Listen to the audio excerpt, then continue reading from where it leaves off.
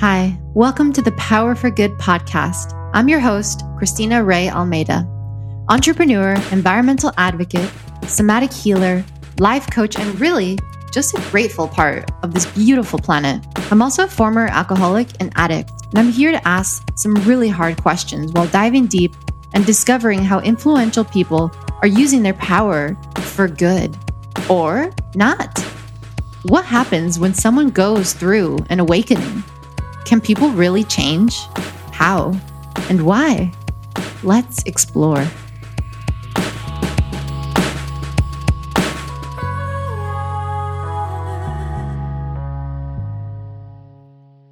Hello, loves. It's Christina Ray. Welcome back to the Power for Good podcast, a place where we discuss how influential people are using their power for good or not. Today, my guest is a powerful being and someone who is truly using their power for good. She's an inspiration to me and so many others. She's a dear friend of mine, Therese, who I met while I was living in New York City. Therese is a speaker, educator, and environmental activist. She's passionate about shifting the narrative on climate change so that we can act from courage and excitement, not fear. An entrepreneur at heart, she's the founder of the Climate Optimist, Role Models, online community The Collective, and Hey Change podcast. And she continues to use new avenues to spread the message of climate optimism, action, and hope. As you'll see on today's show, not only has Anne experienced her own incredible awakenings, but she also supports others in their own awakenings by offering them a fresh perspective on our world. She continues to spread her message through the world, empowering and inspiring literally every person she comes in contact with. She's using her power for good and beyond. And our world will be impacted greatly because of people like Anne. Love her. Let's jump in. Hello, everyone, and welcome. Welcome, Therese, to the show. Thanks so much for being here. Thank you, Christina. So happy to be here. Yes. Good morning. Good afternoon, whatever time it may be, wherever you are listening to this. For Anne and I, it is mid-afternoon, I guess. But I'm just so happy to have Anne here right now. I'm really excited because Anne is a powerhouse, an absolute inspiration to me, and pretty much anyone I think that crosses Anne's path is just left in awe. Literally, your presence is so calming, yet so powerful. I think I first met you, did we meet like at a sustainable fashion event or somewhere in New York City at one of our, definitely at a sustainability event of some sort, right? It was definitely sustainability. I'm trying to recall. Yeah. Honestly, I feel like we've done so much together now. It could have been social media. It could have been something else. And it could have been someone making a connection. But I do remember doing a photo shoot at your studio, which was a lot of fun. So that's kind of how it all started. We have a YouTube video interview. We did a collaboration, a photo shoot, which turned out so cool and is absolutely beautiful. And like I said, even through your images, you're just so powerful. And I've been to your events. Anne loves soil. So I remember this soil event. Yes. We're literally a whole event based on just the beauty and amazingness of soil. So these are the kinds of amazing things that Anne does, which made me appreciate soil so much more. But yeah, we can dive into that later. I'll just leave it like this. Soil is sexy. And if you haven't realized that yet, there's a lot to learn about soil that will, it's dirty and dark and moist, and you never know what you can find in the soil. So it's a whole world to explore. Yeah, you made soil sexy, and that says something about you. Thank you. But anyways, I'd love for you to introduce yourself in your own words and just tell us what you're up to. What's going on with Anne today? Who are you? What is going on with Anne today? Oh my goodness. So I call myself the climate optimist. And it's usually a good place to start because people are like, how can you be optimistic about climate change? And it's a good question. And it was sort of like a mission that was given to me many years ago. I had this really weird awakening moment. Actually, I started crying hysterically, and that turned into like a meditation almost, not chosen. It just became a meditation session. And afterwards, I landed in this incredible feeling of light and lightness and light. And in that, I just saw something so clear, and it was that I was here to be, what I heard was a climate optimist. Back then I was what I call an angry activist, and I thought in order to make a difference in the world, you have to kind of steep yourself in that fear and pain and anger, because otherwise there's no way you can have an impact. And oh my god, I was so wrong. Because it's actually the opposite. But that's sort of where my journey started of, okay, I will know I want to work for the environment. I'm very passionate about everything climate change, but I need to find a different approach moving forward, for myself, first of all, because I was not taking care of myself the right way. I was constantly stressed and tired and getting sick. And I started to realize that I had zero impact on the people around me, because I did not want to hear me preach my way over and over and over again. And so I realized that I had to, just have a real think about, like, how do I want to make an impact in the world, and how do I want to carry myself moving forward. And that was right before I moved to New York City, more so full time. I'd been there for an internship, come back to Sweden, wanted to go back for school. And so I moved back, and found myself in New York City, this incredible city, where Christine and I also first met.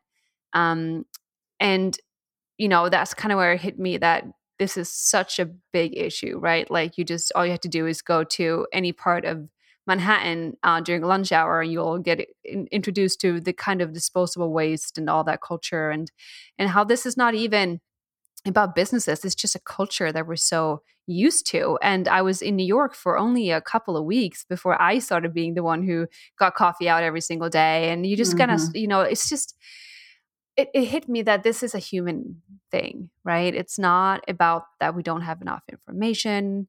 It's not that we don't know. It's not like we can't figure this out, but it really comes down to culture and humans, and how willing we are to look for things outside our current reality, and start, choosing change. And so that's kind of been my mission ever since. I went to school for marketing, wanted to use marketing as a tool to inspire people. I decided to become a model, of all things, and thinking that would give me a platform to speak from. That led me to starting my business, Role Models Management, which is an ethical modeling agency representing talent on a mission to create positive change in the world. Hmm. And what I really do today, besides the agency, I have my podcast, Hey Change, which I love. I am also really stepping into my role as the climate optimist, and Yes. taking everything I have figured out over the years, everything I've learned from just, observing myself on this journey, and like meeting with people and reading books, and um, you know, gaining this deeper understanding of what we are actually going through right now as humans on this planet. And I want to take all that and teach other people and help other people to, first of all, deal with things like climate anxiety and all Hmm. the kind of confusion that we have in the world, but also how do we get excited about all the opportunity that we actually have for creating something better. So Yeah, that's beautiful. I think that's actually a great place to start with your theory of optimism as a science towards dealing with climate change, right? So, can you explain what it means to be a climate optimist? yes, I would love to. And I like to start from this place of understanding that you can't just choose optimism. I thought you can for a long time. I mean, you can, but your optimism will fall flat fairly quickly, because if you just choose optimism, you start looking around yourself for clues in your environment that there are reasons to be optimistic. So you want to find optimistic news, and you want to find people Hmm. that give you this optimism. And that can work. And I think we should do that also. But there will be many times when you turn on the news and anything you see anything but optimism, right? Like, that's literally how the news are set up. It's set up to gain our attention and to tap into our fear as humans, and really spark that. So if you're only trying to be an optimistic from a lens of choosing it and finding reasons to be optimistic, you will start to feel like you're fooling yourself, and like this is like a fool's mission or whatever.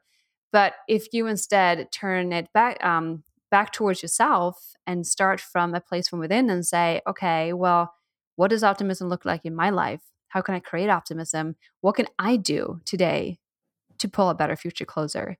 And it's by starting to take those small actions that can grow into bigger actions, but starting to gain agency in your own life, and to really look yourself in the mirror and say, like, I want to believe in a better future. And what can I do right now to make that happen? And once you start taking action, there are a lot of incredible things that happen in your body. You start to produce all these hormones that I call the happiness hormones, So dopamine, serotonin, oxytocin, Hmm. and endorphins, and they make you feel better. So they're literally designed to make you feel better. And when you feel better, you are more optimistic. And the more optimistic you are, the more willing you are to start, stepping forward for all the change.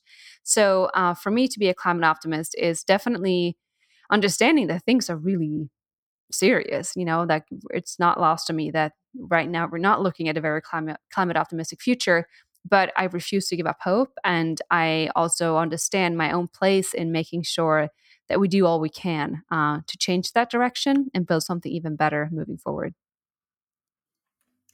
I think that's beautiful. And I love how you're taking a positive approach because it is so overwhelming, honestly, everything that's going on. And I think that's one of the reasons people turn away from dealing with climate change and just go into complete denial because with everything that's going on today, and even now with the pandemic, worse than before too, right? Because it's like we have the pandemic, we have everything that's going on in our own lives, and then we have climate change. And it's like easier to deal with than not to deal with it, right? So I think it's a beautiful approach. And I think holding on to hope and holding on to how can we actually create a brighter future together and working towards a positive future rather than focusing on all of the negative is a really, really beautiful approach. So I love how you've done that. It's really, really intelligent and Well, amazing. I will also say, and this is not credit to myself, this is all about science. I Mhm. just found this incredible book called The Influential Mind, written by Tali Sharot. She's a neuroscientist, and there's science backing that optimism works. Not just that it works, but it's essential because when we purvey a message that even though there are good intentions, like if we don't do this, we will face a disaster. Or if you Mhm. don't wash your hands, you might get sick and die. Like, even if that's a really powerful message and it should be pretty obvious, studies show that action is pretty low. In fact, if you want to spark action, you have to come from a place of optimism. And Yeah. what happens in your brain when you carry more optimism, first of all, you feel better today, which I think is a really good place to start from. Like, well, I could think that the world is going under and I'm going to have an awful time here on this earth, or I can believe that we can do this and I'm going to be more optimistic and I'll feel better today, which in itself is a really good place to start, right? But then also it shows that the more optimistic you are, the bigger chance you have of actually making sure that that optimism manifests. Mhm. So there were studies showing that people who are optimistic were 40% more likely to get a promotion within the next year. So that's a pretty significant number, which means that we actually need to be optimistic to even see the opportunities and believe that these opportunities are worth looking into. Um, and so for me, it's like, I don't think we have a choice.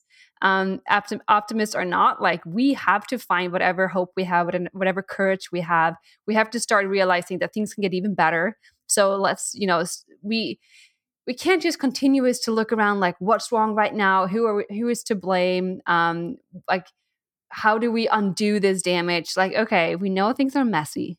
Now, let's take a step back and look beyond that. What else is possible? And I think that's the place we have to start looking from. Definitely. And I think even the science, obviously, it's applied to other areas of life. It's our thinking. It breaks down to that. It's positive reinforcement versus negative reinforcement. But even thinking about the way that our thoughts function in our everyday life, when you focus on negative versus the positive, it's really a downward spiral, right? Yeah. So if you continue to focus on the negative things in your life and what you're not doing right, you're really just going to keep going in circles as opposed to what you want your life to look like, visualizing, manifesting what you really aspire to be and kind of practicing that. I think that's how actually you can really evolve, and that's how you can create and become the creator of your own life. So I love how you've applied this to climate change. I think it's really cool. Well, and I understand that not everyone is going to be a climate nerd, totally fine by me. But I think you brought up something very important, which is this is about life and our Yeah. human experience on this planet. And we need to not overwhelm ourselves. And I think the best thing we can do right now is take a step back and slow down and just say, all right, let's breathe a little. You know, Yes. what does it mean to choose change? Like what if this time right now is the most significant and most exciting time there ever has been to be alive, because it means that all of us have an opportunity to create something completely different. And in my world, that's really exciting. Yeah. A little bit scary, maybe, but also, wow, that's incredible, right? And so I think we have to recognize that, first of all, we're breathing human beings. We have emotions, we have feelings, we have hormones, especially if you're women. And there are going to be good days and bad days, and that's okay. But I think understanding that it's always in our power to kickstart our journey of optimism and empowerment. And it can be as small as saying, okay, today I'm going to wake up 30 minutes early and go for a walk or whatever that is. And you never know how much that can flip the whole day. Definitely. And I guess that leads me to my next question, which is what exactly is climate anxiety? Where do you think that comes from today? And how do you deal with it? Yeah. I mean, there are definitions out there, and see if I can remember them correctly. But definitely, anxiety in general is when we move closer towards a so-called anti-goal. So an anti something we want, like something we don't want to happen. Mhm. And when we move closer to this anti-goal, feeling like we can't do anything about it. So we grow anxiety. We're like, it's outside my control. I can't do anything about this. And when we think about climate change, that's technically what it is, right? Like we learn from the news and from people that there's this thing called climate change, and basically we may not even have a future, or if we do have a future, it's not going to be pretty, and should I have kids, and what about wildfires and flooding and all these things, and then you start to think about like, what can I do right now? And at first look, it seems like you can't do anything because the issue is so large, and it's about oil companies and governments and all these things. And so when there is this fear, moving closer to us, of something that we don't want to happen, and we lack the agency to do anything about it, that's when anxiety builds.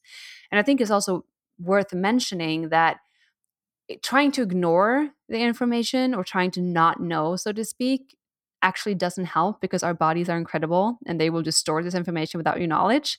And this happened to me because if I was trying to be a climate optimist and I was like, okay, I can just focus on all the good things and just read all the good news and try to ignore everything bad. And I thought that was a really smart approach. But then what happened was that I kept building up all the negative in my body, and it just stored it there for a better day. And then when I wasn't expecting it, it would just burst out. So the bubble burst, and I was just crying out of nowhere and felt so angry and so afraid and frustrated and just very lost, to be honest with you. And how climate anxiety can show up, I think it's different for different people. For me, I actually realized I developed an eating disorder because I needed Mhm. something that I could actually control. And the thing I could always control was what I was eating, how I was exercising. And in my world, I was just taking care of myself. I was just being healthy. But Yeah. it got to a point where like it wasn't healthy because you don't have to control yourself that hard. And so that was a big awakening for me that actually came to me during COVID. But I think people are experiencing climate change in different ways, or climate anxiety in different ways. And for me, I would really just recommend doing some journaling or talking to people about it. And you may be holding on to climate anxiety and not knowing that you are, because it's a really big issue that we don't want to think about, but we do, right? Um, and so I think it's a place we need to start from, because to heal the world, we have to heal ourselves first. And it's back to that kindness of, it's okay to be afraid. It's okay not to know what the future will look like. It's totally okay to feel like we're angry at politicians, we're angry at companies, we're angry at ourselves or families that don't get it. Like, it's totally fine to feel all those feelings, but it doesn't mean that we have to hold on to them. In fact, I know that it's incredibly important that we learn how to heal and move beyond that, because it's only from a place of strength and optimism and joy, and passion, that we can actually make a difference. So, understanding that climate anxiety is very real, it's totally okay to feel that way. We are entitled, even though we're not living in an affected area. You can definitely be worried about the future. Talk about it to people, write about it, let it out, but don't feel like you have to hold on to that to make a difference. And I think you make a really good point. It's so important to allow yourself to feel instead of suppressing, and at the same time not holding on. But I think that is the important part, is actually allowing yourself to feel. And I think when you do suppress and you kind of ignore those feelings and you don't allow yourself to feel, is actually when you're holding on to them, because you're just kind of pushing them down further. Yeah. And I think that is when people don't realize that they're having climate anxiety or they are worried about the future, that they're just actually suppressing them, just instead of just allowing yourself to kind of process, feel those things, maybe like, as you said, journaling, talking about them, connecting, which is so absolutely necessary today with so much that is going on, whatever you are having anxiety about, whether it be climate change, whether it be about something that's going on in your own life or even the pandemic. But definitely agree with everything that you just said, and actually brings another point that I was going to talk to you about, which is with climate change, with everything going on in our environment. I think there is the importance of changes that we have to do at an individual level. It can be, choices that we have to make within our own lives, but I think it's also about community. What do you think is the importance of community as it pertains to climate change? Well, I would say that community is everything. And this is coming from someone who thought that she could be her own island for a long time because I didn't feel like I belonged anywhere. But it did take me, speaking up about my passions to find my new community, and I'm so grateful for my community today. But first of all, we can't walk this alone. I like to think of climate activism, or I don't even like to use the term activism because it's so like, we have very specific thoughts about what activism is. But this journey towards a different tomorrow, if you put it that way, I Yeah. think of it as a road trip. And you go on a road trip because you want to have fun, most likely. Or let's just say we're going on a road trip because we want to have fun. So what do you need for a road trip to be successful? Well, first of all, you have to every now and then stop and fuel up the car and use the bathroom and eat and stuff like that.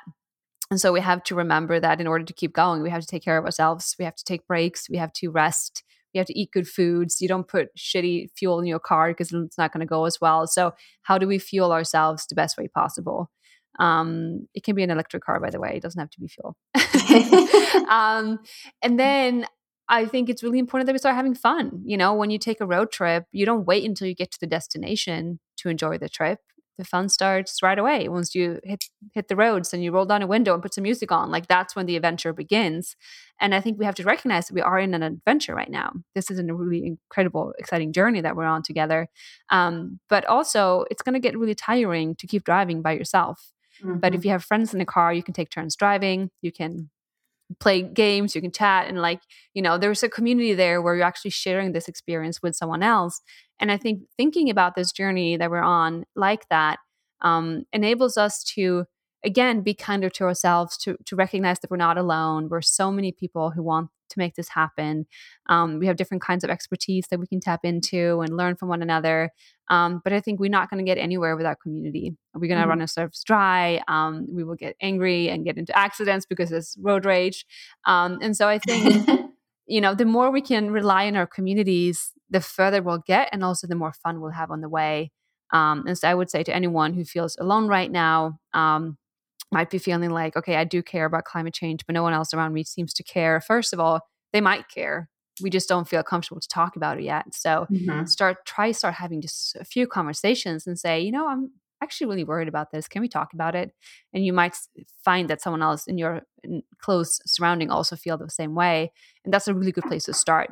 And then there are so many existing communities out there. A quick search online, you should probably find multiple different ones in your local area, or there are online communities as well. I'll just plug that we have, you have a community with Pandora. We have one with the Collective. Anyone's welcome. So if you want to just join a group of people who care about the planet, please join us. But I think 100% community is the key and the foundation for everything moving forward. I definitely agree. And I think that was one thing that I loved about New York is so many events going on all the time. And obviously before the pandemic, there was much more going on in person. But right now I feel like there's a lot going on live and a lot more starting to happen in person. But I think when I discovered kind of the community around sustainability, I felt like I had really found my tribe, which was really cool. And people that taught me something as well, because I was first starting my journey. And I think I didn't really even know in the beginning what I didn't know. And so it was also a a learning experience, as well as I met some incredible people like you. And the more I continue to reach out to different communities, to explore different events online, and to kind of take risks in that way, the more I continue to learn and to just be inspired by different people that I meet in different types of events. And of course, that's what I'm trying to build with Pildora, and that's what you have built as well. So definitely, yeah, join us. And if you are feeling alone, as you said, I think it's so important. Community is so important. So what else, what do you think that people can do, conversely on an individual level to sort of, on a day-to-day basis to deal and do their part? Yeah, so many things.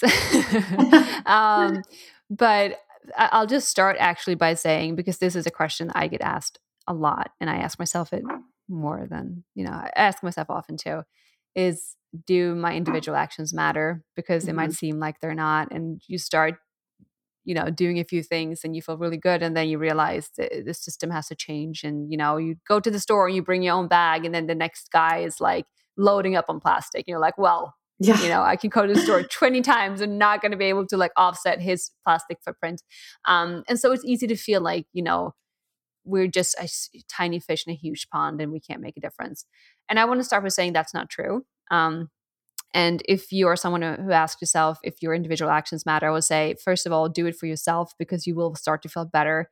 I use it as a way to just, again, fuel my optimism and feeling like I do whatever I can. At least that's where I can start. And also, whatever you do, you start building your own character, and that person is going to go out and have a whole different energy and vibe in the world. And you never know who you're going to influence, and you will start planting seeds. And the more we plant seeds around us, we'll start shifting norms and culture. And before we know it, something new is cool. Like now it's cool to buy vintage again. And like people, you can go anywhere basically and find organic foods, which is amazing. And so I think it's important to remember that all these small actions add up and they do matter. Mhm. And we have a lot of power in how we vote with our dollars. Um, and and a few things that you can do. I mean, I always say start by just slowing down, because we make our most unconscious decisions when we're stressed out and not feeling grounded or balanced. And by just slowing down, we tap back into our true core, and we can more easily recognize what's actually valuable and what we do want out of life. And it may not be the new t-shirt or another cup of coffee in a paper cup. It could actually be that you just want to sit in the sun for 10 minutes and, enjoy, listen to the birds, or, you know, eavesdrop on someone talking next to you, whatever you want to do. But I think the more we slow down, we find we find value in the small moments of life. Um, and then there are a few different categories that you can look into, and I suggest taking them one by one to not overwhelm yourself. One is fashion, which I know you're super passionate about, Christina. And so how many items do you need? If you have things in your closet you don't use anymore, can you hand them over to someone else? Can you do a clothing swap party with friends and you can start swapping clothes with each other? If you want something new, can you buy that secondhand, or look into designers that are actually doing whatever they can to have a sustainable product line, or ethical product line. So fashion is a big one. Another one is plastic consumption. And as soon as you start to get more aware about your plastic, it's going to appear as if it's everywhere, and it is everywhere, which is terrifying. I mean, microplastics are even found in babies nowadays, so it's kind of crazy. But that's also a really empowering place to start, because it is Mhm. everywhere. So you can start making one choice and one choice and another choice. And so how can you find a peanut butter that's in a glass jar instead of a plastic jar? How can you find produce that's not wrapped in plastic? And just those small things will add up. Um, Food is another big one. Just limiting your food waste. I think 40% of all the food produced today is thrown away, which is Mhm. not great. I think also, I say think because I'm pretty sure, but I don't want to don't quote me on these numbers. But if food waste was its own country, it would be the third largest greenhouse emitter in the world. Wow. So that also speaks to itself. When we put food in the trash and it's not given oxygen to compost properly, it starts to create a lot of methane, and methane Mhm. is even more potent than carbon dioxide. And so we don't need food in garbage. So if we can start to compost, great. Try to be more planful with your meals. So don't buy more than you need. Try to use up whatever in your fridge before you buy new food. If you get takeout, can you eat leftovers the next day? Like small things that actually have a huge impact. Um, but yeah, I mean, we can go on and on. There's beauty products and there are tax products and like Yeah. try not to take the car. But I think that's a good place to start, because once you start to get more aware of those daily things, like how do I Mhm. get dressed in the morning? What do I eat? How do I try not to waste too much food? That will shift your consciousness and that will take you to the next level. Yeah, I think it's like, as you're saying, it's just really choosing consciously, right? In those day-to-day actions.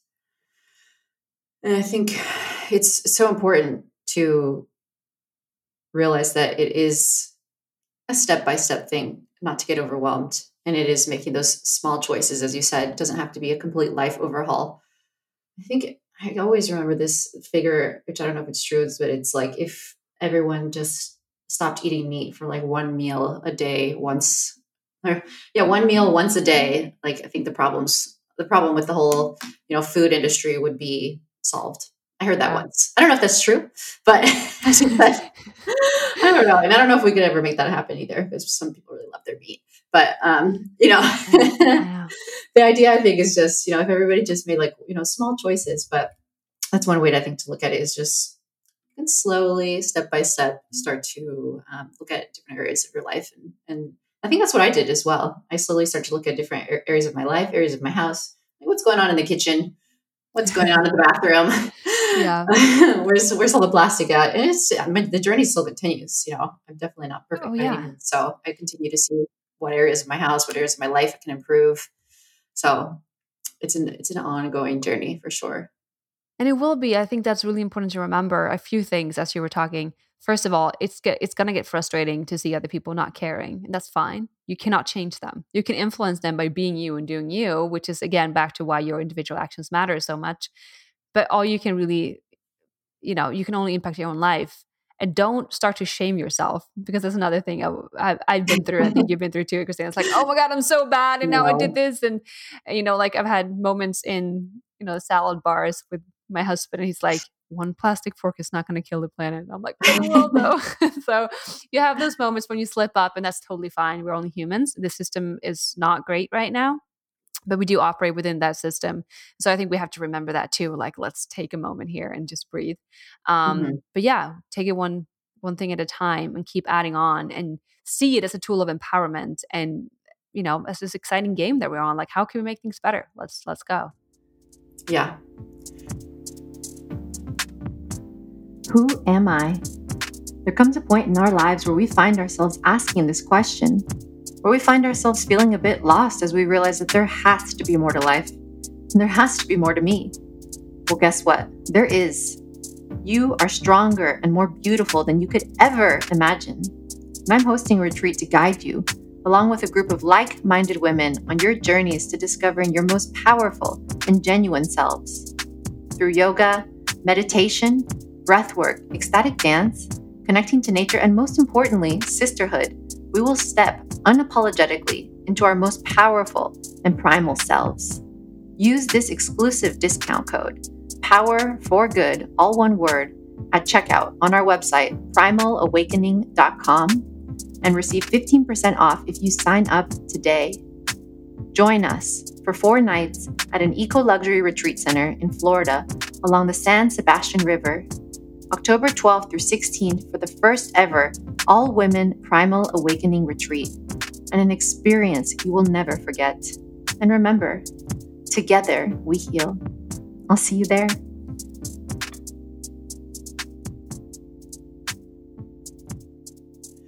And I guess thinking about, people, since the release of Al Gore's Inconvenient Truth, leading up to all the documentaries we've had now with Seaspiracy, we have Greta Thunberg's documentary. Do you think that people care more now? Do you think there's a bigger response? Do you think, besides like California and New York, what we're used to, or the rest of the world in the US, do you think that there's more people that actually now care about sustainability? And if not, like, how do we make them care? I feel like there are a lot of questions to unpack in that one question. Yeah, First of all, sorry, I there was a think lot it's going on there. well, I think, but just to nuance it out, I think people are more aware. because of all these documentaries. And I've heard people who are like, I saw Seaspiracy, I'm never eating fish again. So like, it does make an impact, right? I think the level of awareness, I mean, for me, I saw a documentary and that kind of changed my whole game. So for Mm-hmm. 100%, that makes a difference. I think also, I was just interviewing Catherine Hayhoe, an incredible climate scientist, and she shared that 80% of moms in the United States know about climate change, care about climate change, and want to Oh, do wow. something about it. So like that's a big number. And I think 70% of voters in the last elections also care about climate change. So it's not like it's not well known. I Mm-hmm. think where the issue lies is that people feel overwhelmed. They feel like they lack agency. And that's where actually my climate optimism message comes in, because Yes. I truly believe that how we're communicating climate action today is not working. Back Mm-hmm. to neuroscience, if we tell people that you need to act now or else this is going to happen, it doesn't matter how afraid we are of that outcome. We get paralyzed. It goes back to the really old days where if you are, if you meet a really scary animal on the savannah, you don't know what to do. You know, if you start running, you're not going to outrun this tiger or whatever. You can't fight it back. Our our response is to freeze, because Yeah. maybe then they won't notice us. And so it's literally our response when things are so Mm-hmm. overwhelming and so terrifying that we just don't do anything. And so yes, great that we keep showing how the ices are melting and the world is burning and all these things, but like it's actually not leading to action, which is interesting. So I think it's essential that we start to change these conversations. And if you're someone who's like, well, I do what I can, but I want to make more people around me also, do the work. I challenge you. This is a challenge, but it could be a fun one. But how can you start having conversations that actually onboard people? And it starts from a place of love and understanding, Mm-hmm. finding common grounds. Do not start by pointing out what they're doing wrong, because they're just going to defend themselves and say, well, I need to drive because of this or whatever. We all, like, no one wants to feel like we're to blame. And secondly, I think all of us deep inside are pretty overwhelmed and kind of frankly terrified about what's about to happen. And so we got to give ourselves that space to like, okay, but what else can we do? What's possible? What solutions are already out there that I can attach myself to? Maybe I want to install solar from my home. Maybe I don't need to drive to work. I could take the bike and I'll feel much better. Maybe we don't have to fly across the world to vacation. We can be closer to home and have more time to just hang out. So, like, starting to look at things from that lens. Something I really want to mention is that when we talk about climate action, we tend to talk about in terminology of like loss and fear and sacrifice. Like, we have to drive less, we have to eat less meat, we have to travel less, we can't buy as many clothes, we have to cut down on Mm-hmm. plastic. And it's all about less and cut down, and like things, it seems like Yeah. we need to sacrifice all the things we love in order to do this. And although we believe in that, the trigger of action isn't there. Just on a psychological level, it's just like not there. Instead, we can say the exact same thing with new wording.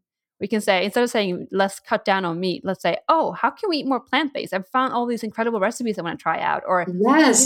So much like, delicious let's, plant-based these days. right. And like, okay, how can we just hang out? Like, let's just stay home and have a really good time together. Let's just Mm-hmm. be more and have more time and be more present. When we start to add in things like more and like, how can we increase value, or how can we try something new and exciting? Like, using the right terminology even for ourselves changes everything. And I think that's where we are right now. It's not that people don't care, it's not that people don't know about it, but we actually feel very hand tied and paralyzed in our action. Yeah, I think you're spot on. It really is just changing the narrative.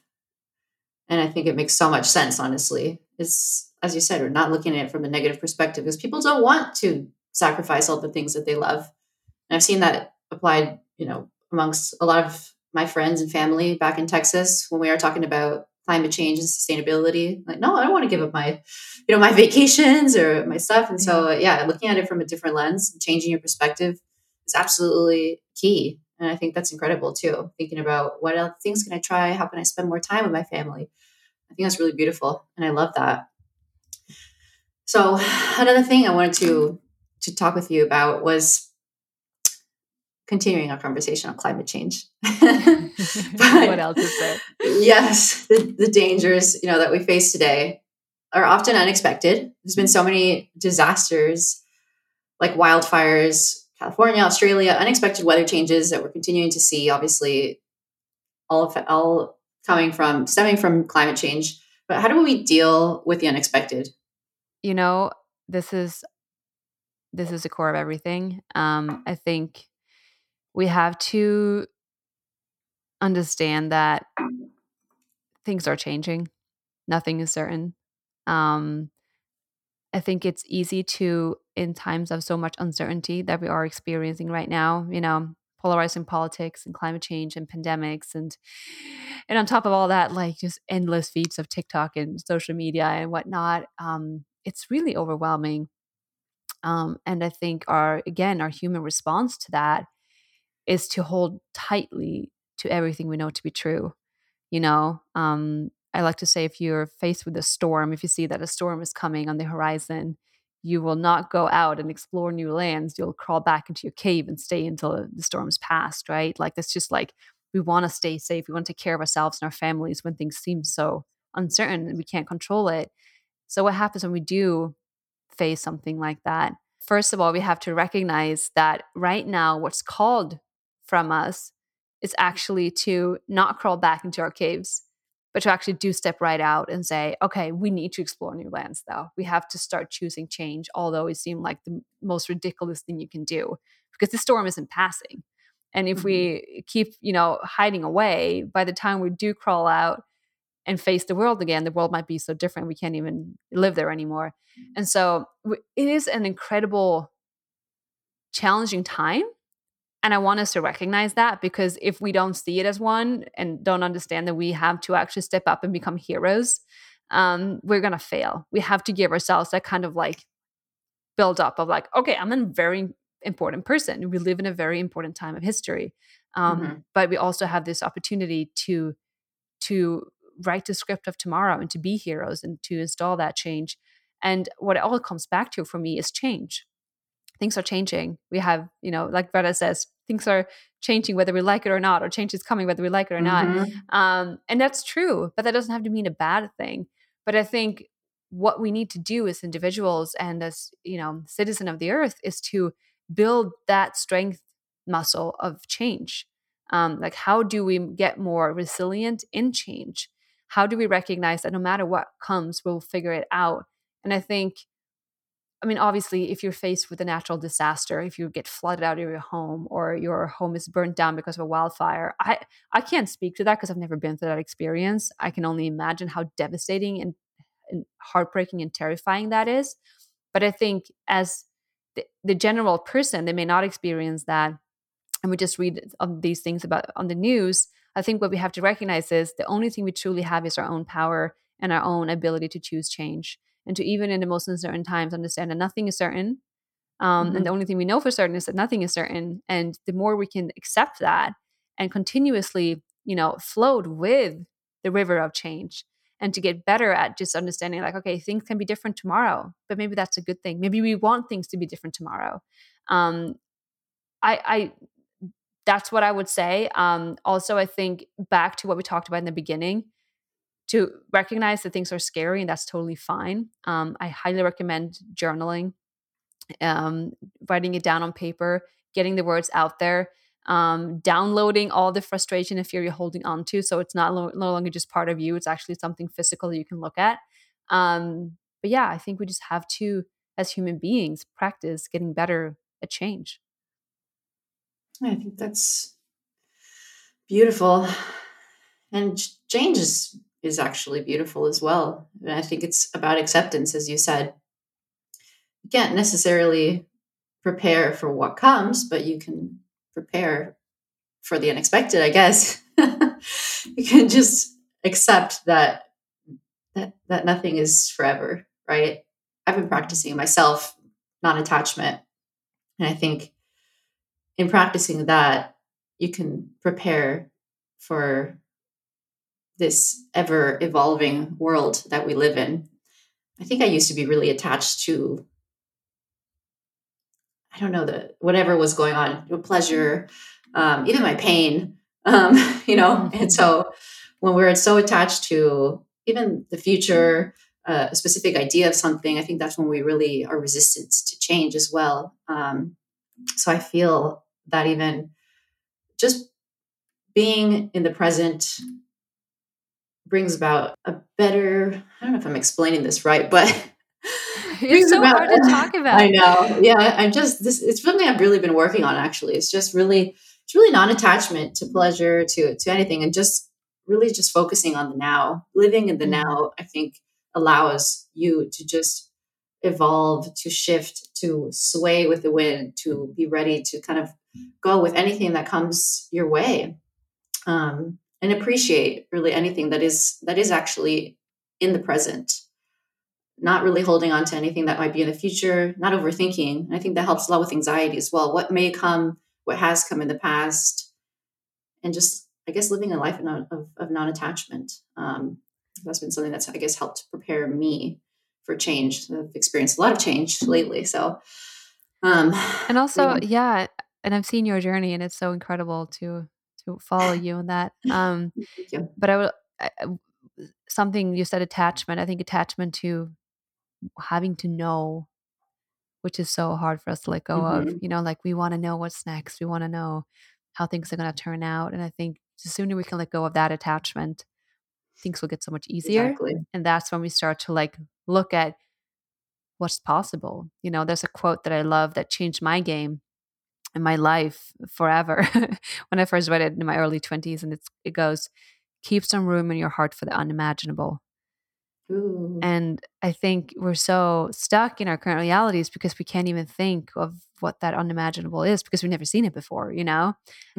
And there's this game I like to play with myself, and you envision going back to your 10-year old younger self. So yourself 10 years ago, and you start to explain what your life looks like today. And then, would you believe you? Would you think that that would actually happen? And I can say that if I had said to myself when I was in my 20s, that I would move to New York and start a modeling agency and marry this man and move to San Francisco and move back to New York, and then a pandemic would hit the Oh my world, and God. everyone would be Right? like, "What? Hang on a second, no, no way." So I think that really speaks to that we have no idea what the future holds, and it speaks to that there are going to be a lot of freaking challenges coming up that we can't expect, but that we can go through them because I'm still here. I figured it all Exactly. out, and it was hard at times, but I'm here and I'm stronger and I'm better today for it.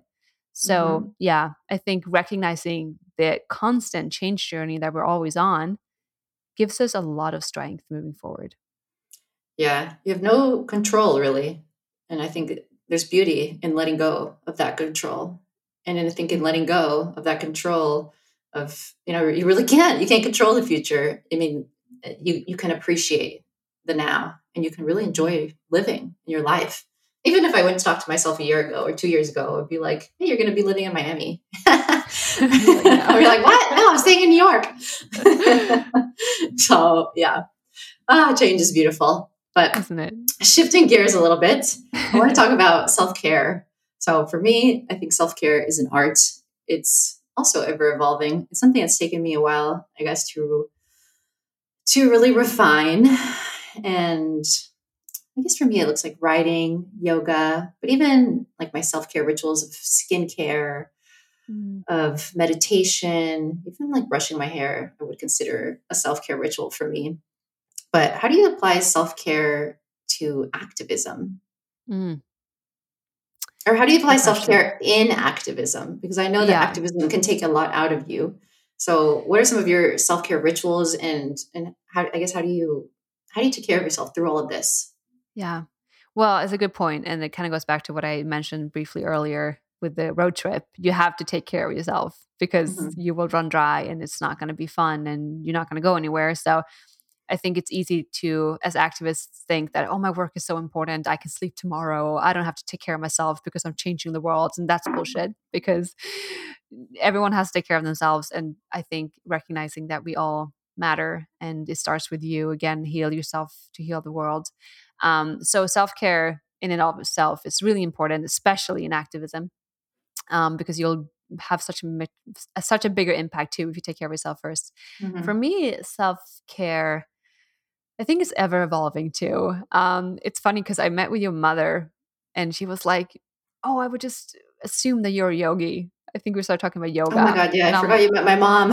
yeah, she popped into like the photo shoot and she was like, "Oh, do you do yoga?" I'm like, "I wish I want to start doing yoga." And she's like, "I just assume you did." But that's something like I know that it's good for me and I've been wanting to for so many years. And finally, Christina, this summer, I started a little bit of a yoga routine in the morning and it feels so good. Just stretching out my body. I love to walk. I'll say that. I walk like 3 to 4 times a day. Um, and I've been known as the walker since I don't know how long. It just helps me stay grounded and I kind of Mhm. collect my thoughts. And so that's what I do. I like to go for walks and if I can, hug a tree on the way. Um, but yeah, it makes me tight. So yoga and stretching and like really, loving my body in a different way. And again, I said that I'd developed an eating disorder, and like this compulsive controlling disorder about my body, which I thought was healthy, and I realized it wasn't. Mhm. So kind of recovering from that and understanding, what it looks like to actually love my body and to give it what it asks for right now. But I'm very conscious with what I'm eating, what I'm putting into my body, and what I drink, what I eat, um, and and giving myself time to just be. I love my mornings because I love to wake up and just have a few hours in the morning when I don't turn on my phone. I put my phone on airplane mode every single night because I need that breather. Setting Yeah. boundaries, I think it's key for everyone. Setting boundaries, towards yourself. Like, what do I know is good for me and what's not good, I'm just going to say no to. But then also, it is a very overwhelming world, and we don't have to always be reachable. We don't have to always be available. We don't have to go to every party if we don't want to. And that can be difficult to set those boundaries, especially Mhm. people just have always relied on you to be there. But if it doesn't feel right, that's okay. You don't have to go anywhere. And I think that's for me is self care. To just ask myself, what's good for me. And then there are times when you want to be there for others, obviously, but you Yeah. can't always be there for others if you're not there for yourself first, if that makes sense. It totally makes sense. And I have definitely been an advocate for saying no, particularly this past couple of months. I think I fell in love with the term JOMO, which is like the joy of missing out, as opposed to FOMO. Joy. Yeah. Oh, that's my, yes, I'll take that from you. Hashtag JOMO.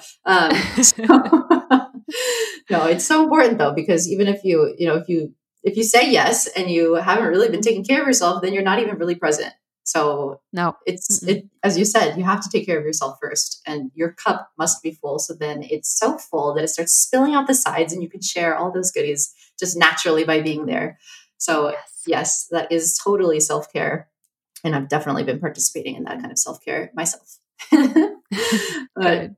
um, in my life, and in this past couple of months particularly, I've experienced an awakening. I've experienced multiple awakenings, basically, big shifts in my life. And as I mentioned, a really big shift recently, a big awakening. Do you feel that you've ever experienced an awakening or awakenings in your life? And if so, when?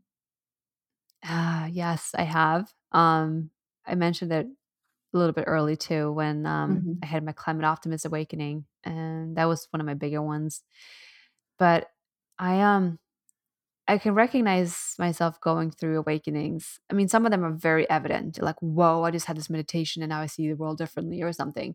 Or it can click when you're just walking down the street and something just kind of like becomes this light bulb moment.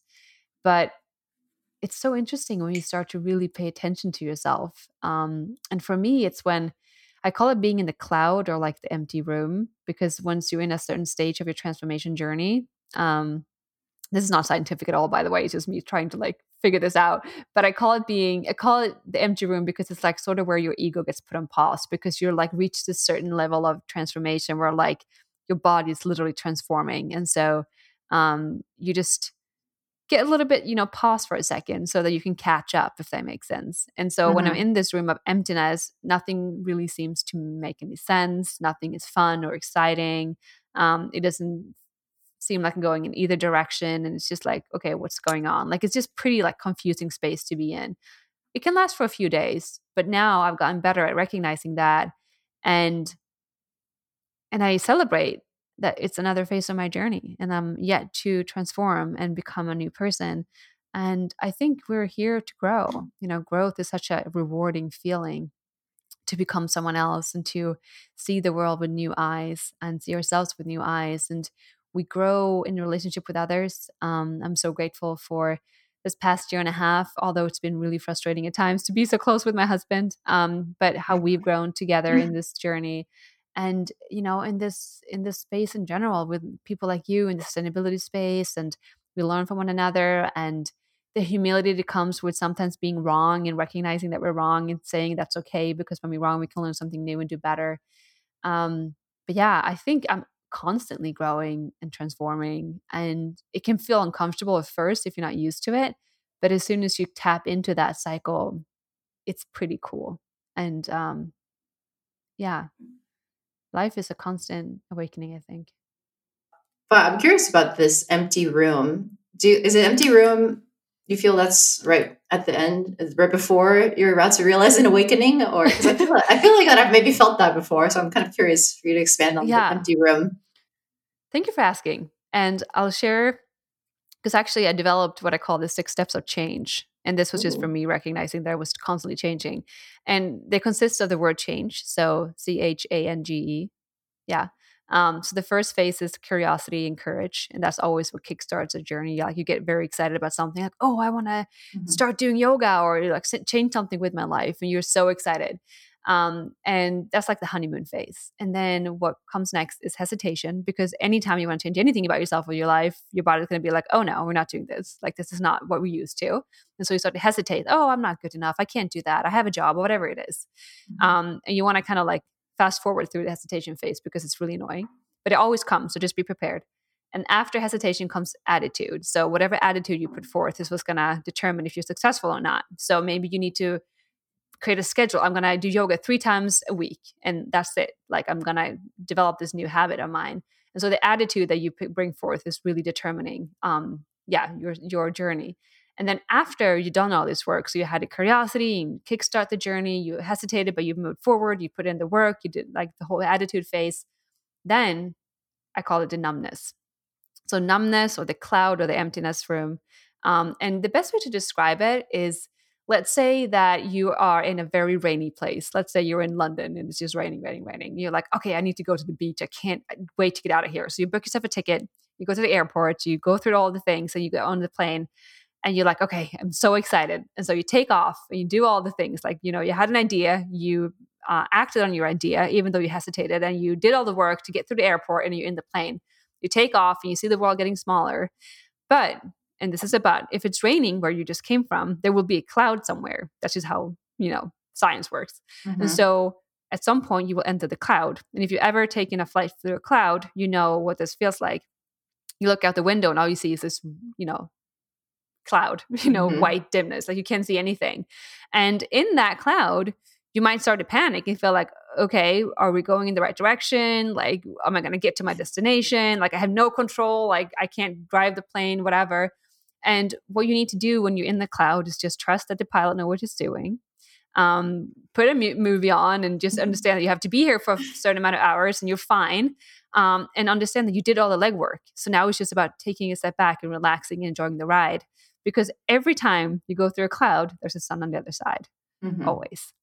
And so the cloud is actually when you have to just trust and sit back and wait for the sun to arrive. Because after the numbness phase is growth. That's where you grow. And in that growth, you reach the final part, which is euphoria. And so for Ooh. me, the 6 steps of change is like, it really is this rewarding process of, you want to do something, it's scary.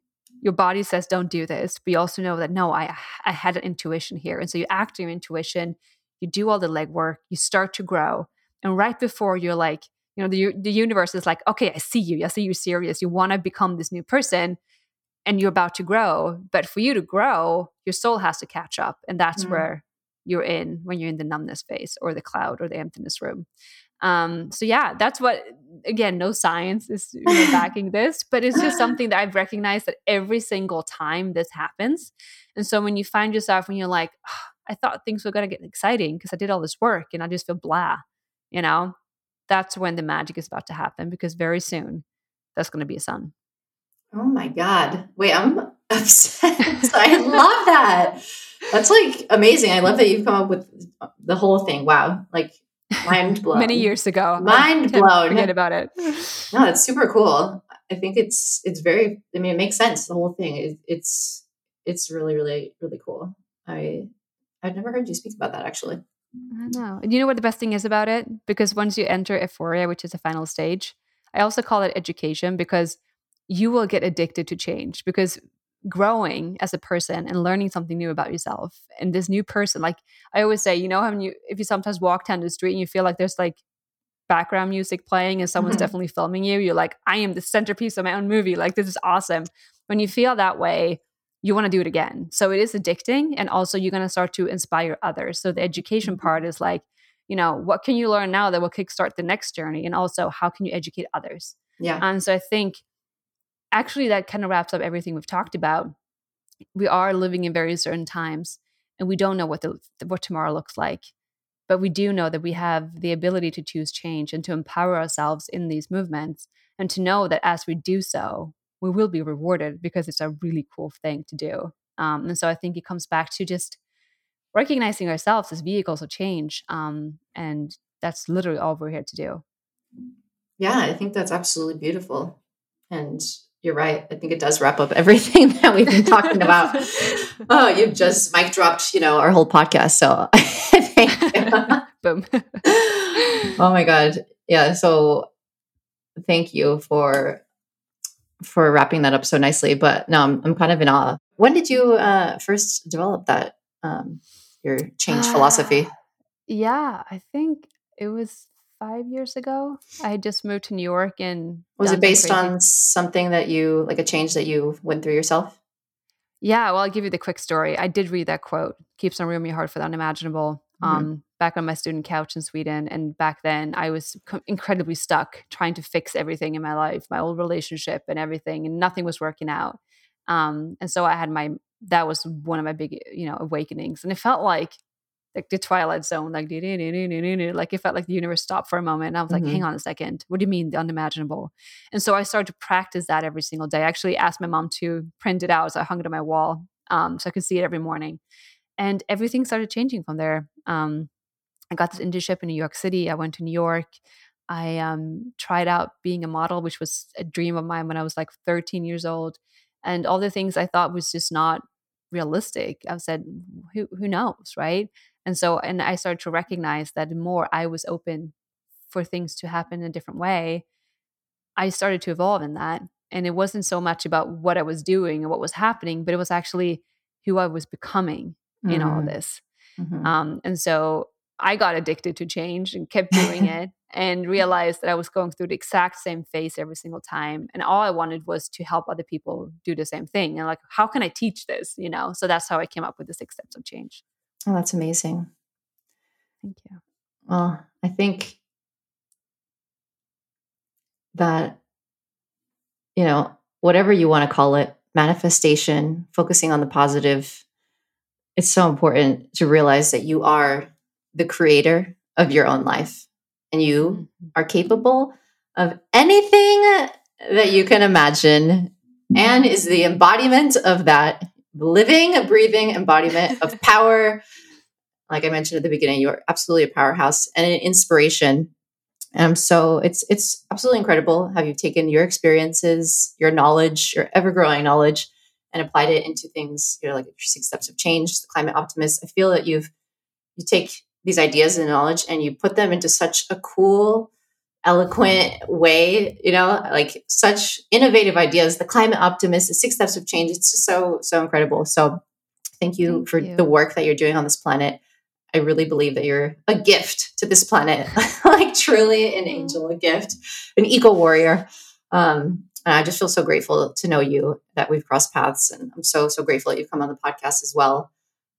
If you have not come across Anne and seen her Instagram, her podcast, go check out Anne and Therese. I'm grateful to have you as a friend, and I'm grateful to continue learning from you every day. I really find you such an inspiration.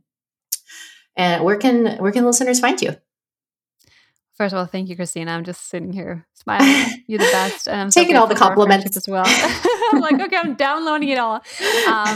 Thank you. And yeah, so you can find me on on the internet, theclimateoptimist.com. I will say that my Climate Optimist Masterclass, it's a 8-week course that you can take at your own speed and time. So you can do it in a day if you want to, but it's 1-hour long courses. It's now available. So you can learn everything that I'm teaching for climate optimism there. So theclimateoptimist.com. On Instagram, I'm Therese Gennari, which is link that for people because it's hard to spell. We'll And link my everything. podcast is Hey Change Podcast. So Beautiful. and I would love to be friends. Yeah. Well, we hope that if you're listening to us talking today, you're ready for the unexpected, ready for change, ready to create change. I hope you've had a good time, everyone. Thanks for tuning in, hanging out with us, hanging out with me and Anne. Thank you, Anne, for joining us. Thank you. All right. Bye, everyone.